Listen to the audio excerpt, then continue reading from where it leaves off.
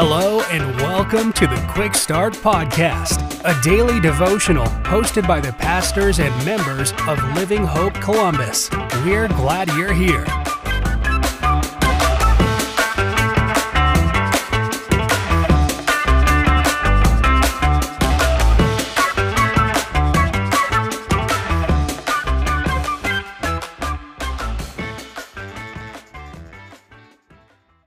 Well, thanks for tuning in to another episode of the Quick Start Podcast.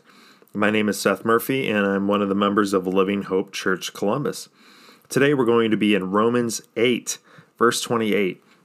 And God's Word says this: "We know that all things work together for the good of those who love God, who are called according to His purpose." So as I read this passage, I was, of course, reminded of my children. And as they get older, we experience new challenges, new opportunities to celebrate them. But no matter what it is, we are always trying to parent them in a way that points them to Jesus. So whatever situation we face in their growth, this is what we try to do. Because in the end, that's the goal, that they find and follow Jesus, that their hearts are drawn to the risen Savior. So everything we do, we try to guide them in that direction. And here in Romans 8, we find one of the more well-known passages in Romans. And much like what we do for our kids, I can see that God is using every opportunity in every situation to mold us and form us into the image of Christ. But I think we can often think of the good in this passage to be some type of earthly good. But if we look at verse 29, we see that we who are found in Christ were predestined to be conformed to the image of Jesus. So in reality, everything is being used by God to make us more like Jesus.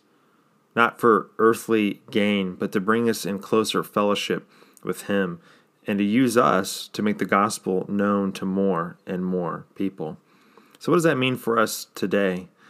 Well, I think that as we go through the various seasons of life, the different challenges those seasons bring, and even the smallest moments, we need to remember that they're for our eternal good, our sanctification and anticipation of future glory.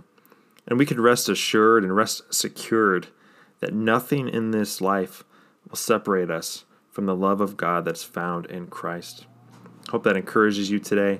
Have a great rest of the day.